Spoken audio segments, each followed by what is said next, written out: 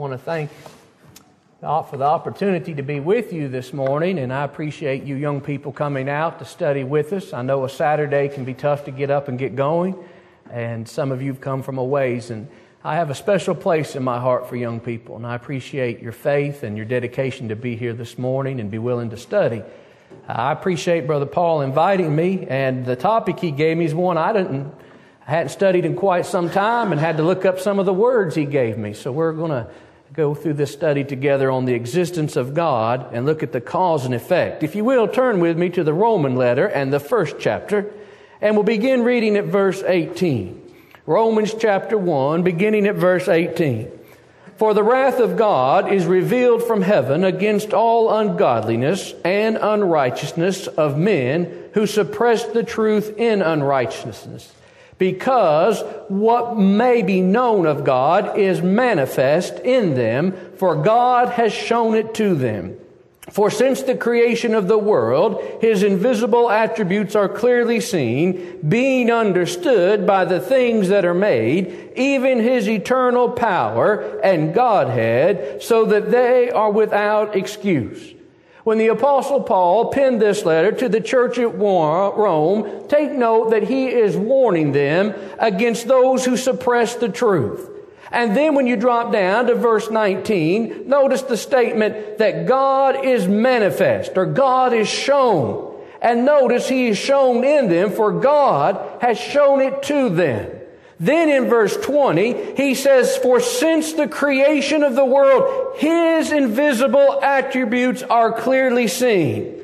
He is saying that even the Gentiles, who under the old law did not know God as the Jews did, they understood there was a Creator, and that by His creation, that by what He has made, they could see His eternal power, and they could see His invisible attributes. God has made known, and the answer is given in verse 20, by His creation, He has shown His power. One of the most basic issues that man considers is the question, does God exist? That's a basic question. You start that as a young child. Does God exist? And you're going to go off to college, and the question will be raised, how did the world come into existence? And there will be the question, is there a higher power? And you know, my friend, you either are going to hold to one of two views. Either you're going to hold to the view that God does exist, and I believe everyone here holds that view, or you're going to hold to the view that God does not exist. But there is no middle ground. And so you have what is the atheist who will proclaim with great boldness and arrogance that there is no God, that God does not exist. You have the theist who states with great boldness and confidence that God does exist. You have the agnostic who says there's not enough evidence to make a decision on the matter. And then you have the skeptics that doubt the existence of God can be proven. And then you have what I call the majority of the people in the world. They just don't want to think about it. The majority of the people today don't want to think about where they came from or where they're headed, and they're practicing atheists. They may never deny there is a God, but the way they live would show that they deny His power, His holiness, and His word. And so when I look at the statement, it takes faith to believe that God created the world. We also need to understand it would take a form of faith to believe that the world came from nothing. And so our question this morning is there adequate evidence to prove conclusively that God exists? Now, we can't deny the universe exists, because if that were true, we wouldn't be here to discuss the issue. So any rational person is going to admit we exist. But then the question is, how did we get here? How did the universe get here? And we want to examine, did it create itself, or did it have a cause? And so the topic assigned me today is to look at the cause and effect of creation. Do you know that 1 out of 5 Americans are either an atheist, agnostic, or skeptical? And that's a percentage that keeps growing. There are fewer and fewer believers, fewer and fewer people that trust and believe that there is a higher power, and more skeptical people today than ever before. And there are people today that begin to laugh and mock at people who believe in a higher power. It's become the norm to mock those that believe in God, and the unbeliever is considered an intellectual giant.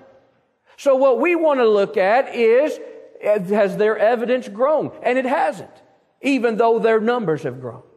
So let's first look at, if you will, the 19th Psalm. Look, if you will, in Psalm 19, and I'm sure that Brother Smithson covered some of this last night. But look in Psalm 19, verses 1 and 2. The heavens declare the glory of God, and the firmament shows His handiwork. Day unto day utters speech, and night unto night reveals knowledge. There is no speech nor language where their voice is not heard. The line has gone out throughout all the earth, and the words to the end of the world. Now look at what he says in verse 1. The heavens declare the glory of God. Now the psalmist said there is a God. Now look in Psalm 14. In Psalm 14 in verse 1, he said, the fool has said in his heart, there is no God. Now, a fool is someone who's morally corrupt and is not being intellectually honest.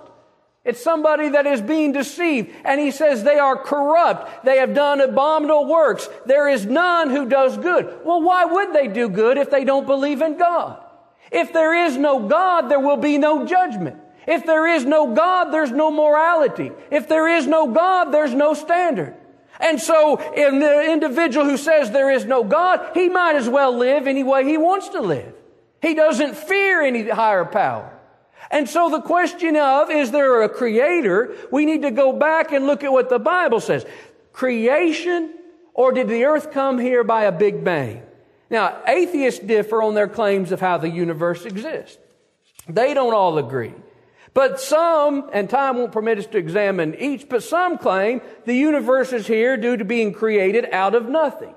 That matter was condensed into a really dense speck that exploded, creating the universe. That there is really no design, but each planet is the after effect of this Big Bang explosion. However, they're faced with a great problem. If you ask them, where did that matter come from? They can't answer it. The claim that the universe evolved from nothing is extraordinary, and that would take great faith to believe. That we are here walking upright, we're able to communicate, we have bodies that work the way they work, and that just came from an accident. That just came from nothing. That there was no design, that there was no purpose. And so the claim that the universe evolved from nothing is an extraordinary claim because nothing can create nothing. Out of nothing comes nothing. We could take a 1-pound rock and perform 1,000,000 different experiments on it, and we will never be able to produce more than a 1-pound rock. Material effects without adequate causes do not exist. And that's just a complicated way of saying something more powerful than the created thing must exist. Let's look at an example. You go out to the river. The river doesn't turn muddy because a frog jumped into it. Why? The river's more powerful than the frog. Now, the frog might be changed by the river, but the frog doesn't change the river. Or a book doesn't fall off the table because a fly lands on it. Why? Because a fly doesn't have the power to knock a book off. The cause has to be stronger than the effect. So when I look at the cause, I have to understand that God, or something more powerful, had to create the world or the universe. Why would I have to take that view? Because nothing can produce nothing. And so when I think about the fact that it comes to argue about the cause and effect of this universe, I think that the Bible gives us a great insight. Look in Genesis chapter 1. And when you come to Genesis chapter 1, look at what is said in verse 1. And we've read this so many times, and we've studied this, and we've memorized it. But look at what he says. In the beginning. Now, underscore beginning. The beginning of what? Time. Before creation, have you ever thought there was no time? God doesn't dwell in time. God dwells in eternity. Time was made for man. God doesn't dwell in time. In 2 Peter chapter 3, in about verse 8, it says, as a day is to 1,000 years, or 1,000 years is a day to God. God doesn't dwell in time. You and I do. We are constrained by time. And so in Genesis 1, when God began the universe, it said God created the heavens and the earth. Now, when did God do it? When time began. When did that happen? When God created. When God, out of His power, designed and decided to create this world. Now, that brings up something. Look in the book of Exodus in the 20th chapter. And when you come to Exodus chapter 20, look at what He says in verse 11. For in 6 days the Lord made the heavens and the earth, the sea, and all that is in them. Now, Moses didn't have a problem saying that. Look in Acts chapter 17. Now, this is the one I really want us to focus on. Notice when Paul was with the Athenian philosophers, the intellectual giants of that day, he doesn't spend a lot of time trying to prove there is a God. He looked around at him and he just said, I want to tell you about something. And look at what he says in Acts 17. And notice as he is looking at them in verse 24, God who made the world and everything in it. That's all he says. He said, I want to tell you about this God. You all are worshiping unknown beings. You're worshiping. I even saw an altar with the inscription to an unknown God. He said, let me tell you about this one. I want you to understand who God really is. He's not some deity that you've imagined. He's not some divine being that you've created. But He is the one who's created you, and He's created all things. And look at what He says again in verse 24. He is Lord of heaven and earth. That means He's over heaven and earth. And not only is He Lord over heaven and earth, He does not dwell in temples made with hands, nor is He worshipped with men's hands as though He needed anything, since He gives to all life, breath, and all things. You know what Paul made the argument with the people of that day? Paul said, God created the earth, God sustains the earth. Sometimes what happens when an individual gets into an argument, we go into great explanation on why there is a God. And I'll tell you, when it comes down to it, some people just aren't going to believe because they don't want to have faith and they don't want to change. But all the proof is against them. Go back, if you will, to the book of Genesis and the 17th chapter. And remember that God is all powerful. In Genesis 17:1, He calls Himself the Almighty God. God has always existed and always will exist. That's what is said in the 90th Psalm in verse 2. And we need to recall that God is a spirit. John 4:24. You know, science is far from learning everything about the material world, and it's even further from understanding the spiritual, eternal nature of God. But if we understand that God, who is a spirit, created the physical universe, then we will start to see He also has a spiritual kingdom as well. Once I get past the fact there is a God, I'm going to want to know more about this God who made me, this God who fashioned me.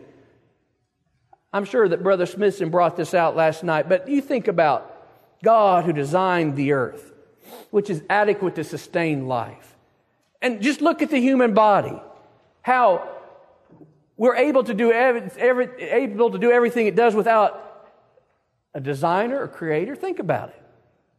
You have a skeletal system, a nervous system. You have a digestive system. You think about all that God has made. You have a respiratory system, reproductive system. All these systems work together within you. We're breathing right now without even thinking about it. And how many of you over the last 5 minutes said, I need to take a breath. I need to take a breath. I need to take a breath. Any of you have said that. Wouldn't that be terrible to have to go through the day thinking, I need to breathe, I need to breathe, I need to breathe, I need to breathe? But God didn't make us that way. Now, if we didn't have a designer, have you ever thought about how the body might look? I want you to think, to say that a unisex cell divided and reproduced itself into a fish that crawled out of the sea and then it started swinging into the trees and it came down and here we are today, that's as insulting to the creation as it is the Creator. I remember one fella came and preached one time, and I'll never forget what he said. He said this man believed in evolution. And he looked at him and he said, "Is your grandma a monkey?" The man got mad. He said, "No, my grandma's not a monkey." He said, "Is your great-grandma a monkey?" And he said, "No." And he started to get mad, and he said, "Wait a minute." He said, someone's got to be a monkey if you believe in evolution, and I just want to know how far back it goes. Most of us get mad someone called your mama a monkey or your grandma a monkey. But we'd say, "Oh, no." But someone has to be if you believe in evolution. And so I take that we don't believe that our great-grandparents were monkeys. We believe that we are designed. So that brings up something else. Look in Job 38. The Bible reveals how great this Creator is. In Job 38 to 42, God asked Job some 65 questions that he couldn't answer. And a lot of them today we still can't answer. I mean, you think about the questions that God asked at that time. Job had no idea. Today, with all of our technology, we still can't answer many of them. Some of them we have more insight into because we're able to see the cosmos. But in Job 38, he asked him all these questions. And we're just going to look at a few. Look at Job 38, verse 2. In Job 38, verse 2, God asked Job this question: "Who is this who darkens counsel by words without knowledge?" Now, I tell you what I firmly believe. We should not come before God talking about things we know nothing about. That's what God's telling Job. God shows us the weakness of man compared to the power of God. He shows His power as the Creator. So He says, "Job, let me ask you these questions." And look at what He says. "Where were you when I laid the foundations of the earth? Tell me if you have understanding. Who determined its measurements? Surely you know." You think about all the scientists today and all the technology today, and we are saying that the earth happened to just come into existence out of nothing, and yet there's a God who's saying, "I know the very measurements of that earth." Why? I created it. I put all the cosmos in there. I know the stars by name. You ever thought God knows the stars? He named the stars. He goes in verse 31 and He talks about some of the constellations. And He says, "Can you do anything about them, Job? Do you know anything about my cosmos? Do you know anything about my creation? Have you looked at the glory of what I made? Have you seen the sea? Have you seen the stars? Have you seen the sun? All I've made? Tell me, Job, how did I do that?" And you know what Job would have to say, and I would have to say, and you would have to say? "I don't know," except that He spoke it into existence. And the only reason I know that is because He told me. Look again, if you will, at Job 39. Look at what he says in verse 13. In verse 13, he says, "The wings of the ostrich wave proudly, but are her wings and pinions like the kindly storks? For she leaves her eggs on the ground and warms them in the dust. She forgets that a foot may crush them, or that a wild beast may break them. She treats her young harshly as though they were not hers. Her labor is in vain without concern." Look what he says about the ostrich. He says, "Job, have you ever thought about the ostrich? I've made the horse. I've made the ostrich." And he says, "Job, have you ever thought about the ostrich? Look, it's dumb." And that's what God is saying in verse 13. She waves her wings proudly, but she leaves her eggs on the ground and doesn't consider what can happen to them. She's dumb. And then you want to know why? God says, "I made her that way. That's how I want the ostrich." Yesterday I was walking by the pond and this goose just hissed at me. That made me mad. I thought, well, what's that goose going to do to me? Wring its neck. You're hissing at me like it knows it's better. But I tell you, why did it do that? That's its defense mechanism. Who put that in it? God did. And I want you to think about when we look at these things. Today scientists talk about cloning, but they can't do that without the original. Man needs a pattern and the cause provided for him to get the desired effect. I like that in verse 17 when God talks about God deprived her of wisdom. He did not endow her with understanding. But you know what God has given man? Free will and understanding. An animal doesn't stop and consider where it comes from. Why? It doesn't have an eternal soul. An animal doesn't consider anything except the survival of today. Now, I've got a dog. I never thought I'd have an indoor dog, but my boys wanted this dog. And her name is Oreo, and she does the best she can, bless her heart. But now, if I was to leave my steak sitting on the table and go off in another room, you know what little Oreo would do? She ain't little, but you know what her instinct would say, get the steak. Now, she might think about it and look around for a while because she's been disciplined before stealing food before. But you know what she's going to do long enough? She's going to take the steak. Well, why? She's a dog. That's what dogs do. That's how God made them. They're thinking of survival. They're not thinking about right or wrong. Now, they may be concerned about discipline of the owner, but they're not concerned about right or wrong. And so I think about the fact that God has given man an intellect to understand, ask the question, where did I come from? And if I learn from where I came from, I want to know where I'm going. And God declares, I made everything. Every insect, every animal, every living thing is exactly what it is because I made it that way. And God told Job, you question me when you don't even know these things. Only God, my friend, has the power to create and design this world and man. Now, someone may say, well, why did He do it? I can only speculate. But John wrote in his epistle in 1 John 4:8, God is love. I think God made us to love us. Why do people have children? Because they got a lot of money they want to throw away? No. Well, why do you have children? To love. So when a scientist or a so-called intellectual giant claims there's no God, but the world came from chaos, stop and look around at the order of the universe. And the only thing out of order is man, and that's due to sin. Because he doesn't keep God's holy law, he is out of order. Look at all the chaos around the world. Why is there chaos in the world? Because we live in a fallen world. My youngest son, who's 10, has cystic fibrosis. And you can ask him why he has it. He'll tell you, we live in a fallen world. That's why. Because sin has been introduced into the world, the design can become corrupt. And we have mutated genes, and we have cancer, and we have problems, we have illness and sickness, because what happened? Sin entered the world. And so you have physical death. You know, in Cheville, I don't know how it is in Tullahoma, the death rate is 100%. That way here, everybody died. You can't get out of that town alive. When I moved there, I thought, well, surely they're going to live to be older. But no, they all die in that town too. Everywhere I've been, I've noticed the death rate's 100%. 1 out of 1 apiece, everyone. So that brings up a question. If I see that I'm physically going to die, shouldn't I wonder about, is there something beyond this world?